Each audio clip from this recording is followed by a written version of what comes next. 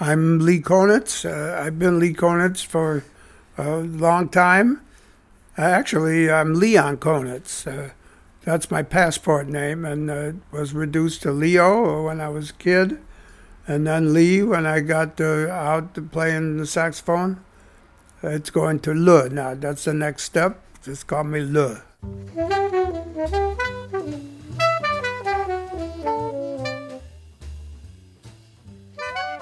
At 83 years old, alto saxophonist Lee Konitz is still spry, and he's always been more than a little wry. The music playing under me is a Konitz original titled Subconscious Lee. Punning aside, the title might also reference Konitz's desire to improvise with little premeditation. In 1949, Konitz was part of the Intuition recording session with the blind pianist and primordial jazz pedagogue Lennie Tristano. Tristano developed concrete techniques for the study of jazz and led his students deep into queries on the nature of improvisation. By the time the Intuition recording session wrapped, Tristano and his students, among them Konitz, tenor saxophonist Warren Marsh, and guitarist Billy Bauer, laid down 4 spontaneously composed pieces, widely regarded as the first recordings of free jazz. Though Konitz eventually broke away from Tristano, melodic free improvisation has always been at the core of his music. I'm David Goren, and this is Jazz Stories from Jazz at Lincoln Center. I recently caught up with Lee Konitz at his apartment on Manhattan's Upper West Side. I have just come back here. I was in Europe playing various places. I have one situation that I've been enjoying playing with, and it's kind of become my quartet with very interesting young guys who like to improvise also. And I get calls to join different people in different situations as kind of a side man, and I still enjoy doing that. I do pretty much the same kind of music, so it's still an improvising situation on the great standards, All the Things You Are, and those kind of tunes. When I found out that there's an unlimited possibility for variations on these songs, and I can go and play with 3 guys from Italy, they all know All the Things You Are. So they say, what do you want to play? I say, All the Things You Are. And they say, good. In Italian, they say, bene, or whatever they say. So that makes it possible for me to continue traveling around playing, which I'm very appreciative of.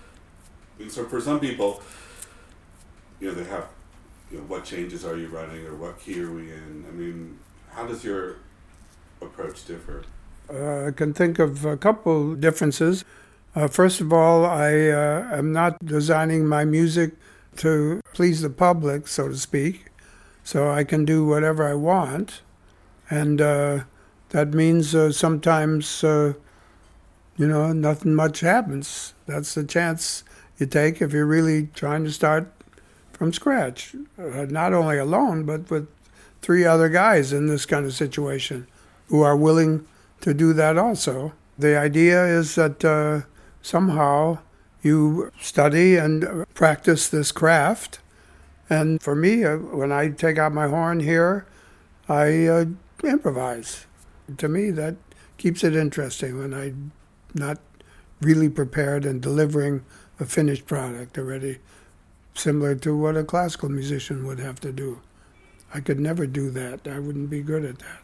How did you develop the taste for doing that? Well, that's the way I started. That's the way we all start, just poking around, noodling, and trying to find where the keys are and things like that. And I made a profession out of that. I still find new key combinations and things like that, just through listening to the music when I was young. That inspired me. The bands that were popular then are popular music. Benny Goodman and Count Basie and all those guys were broadcasting on the radio.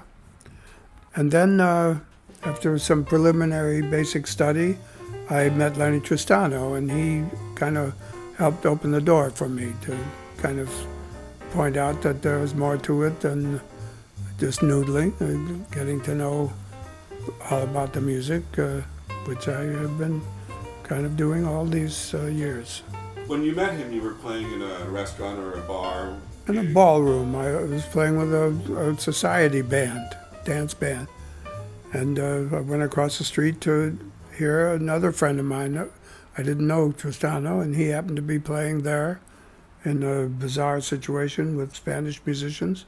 And he was very impressive, and we talked. I played a little bit and started to go by to studying with him.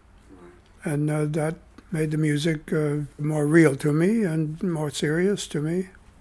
What were some of his specific ideas that he gave you or approaches? Gave us all similar basic information, theoretical information. So we knew what the changes were and all the possibilities that would go into making up the structure of a tune. Just suggested that we get to know the great players so we know what the great solos felt like and sounded like. I've heard from other interviews I've read with you and other people that he'd practice to a metronome. Yeah. That's something that you learned from him? Well, he pointed it out, yeah. It's a very unusual opportunity to play with a very consistently spaced quarter note, which you don't get with a real rhythm section because they tend to go a little faster, usually, sometimes even a little slower, and et cetera. So it's just a great exercise for feeling the measurements of these various rhythms precisely. Right. Was there another element, slow practice? Slow practice is very essential. I start out that way just to make sure that I'm feeling each note. The faster you go, the less feeling each note gets. I've never been able to improvise at a really fast tempo very effectively, unless I smoked a lot of pot at that time, but I don't do that anymore, so I stay around the moderate to a little faster than moderate tempos. From the very beginning with Tristano, we went as far as the music affected us or whatever, and sometimes it went completely out, totally free, and then came back into the more conventional swing.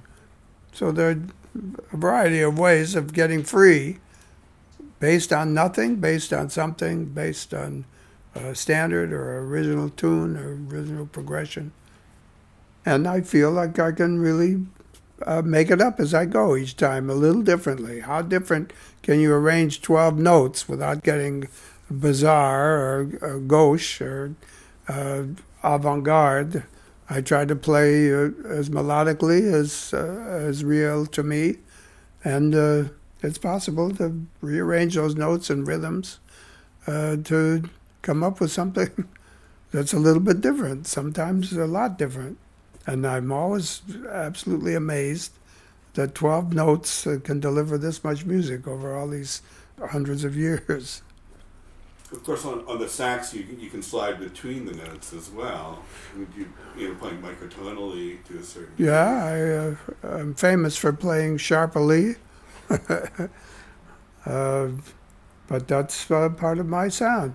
That might be that going to the top of the pitch to get some more brilliance out of the sound or whatever is part of my sound. It's different from Charlie Parker's or whoever else's. How did that happen?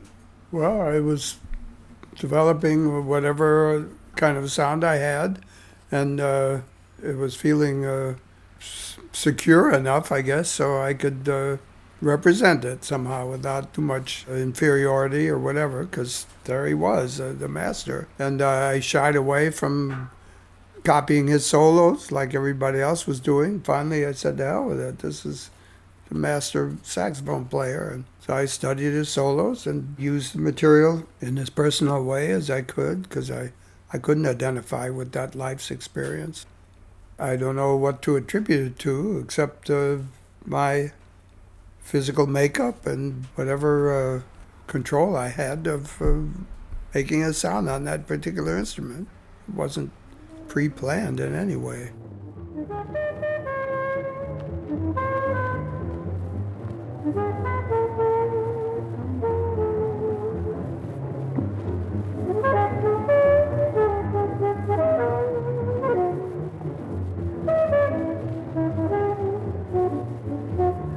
That's Lee Konitz talking about the art of improvising and developing an original sound in the era when Charlie Parker dominated the alto sax.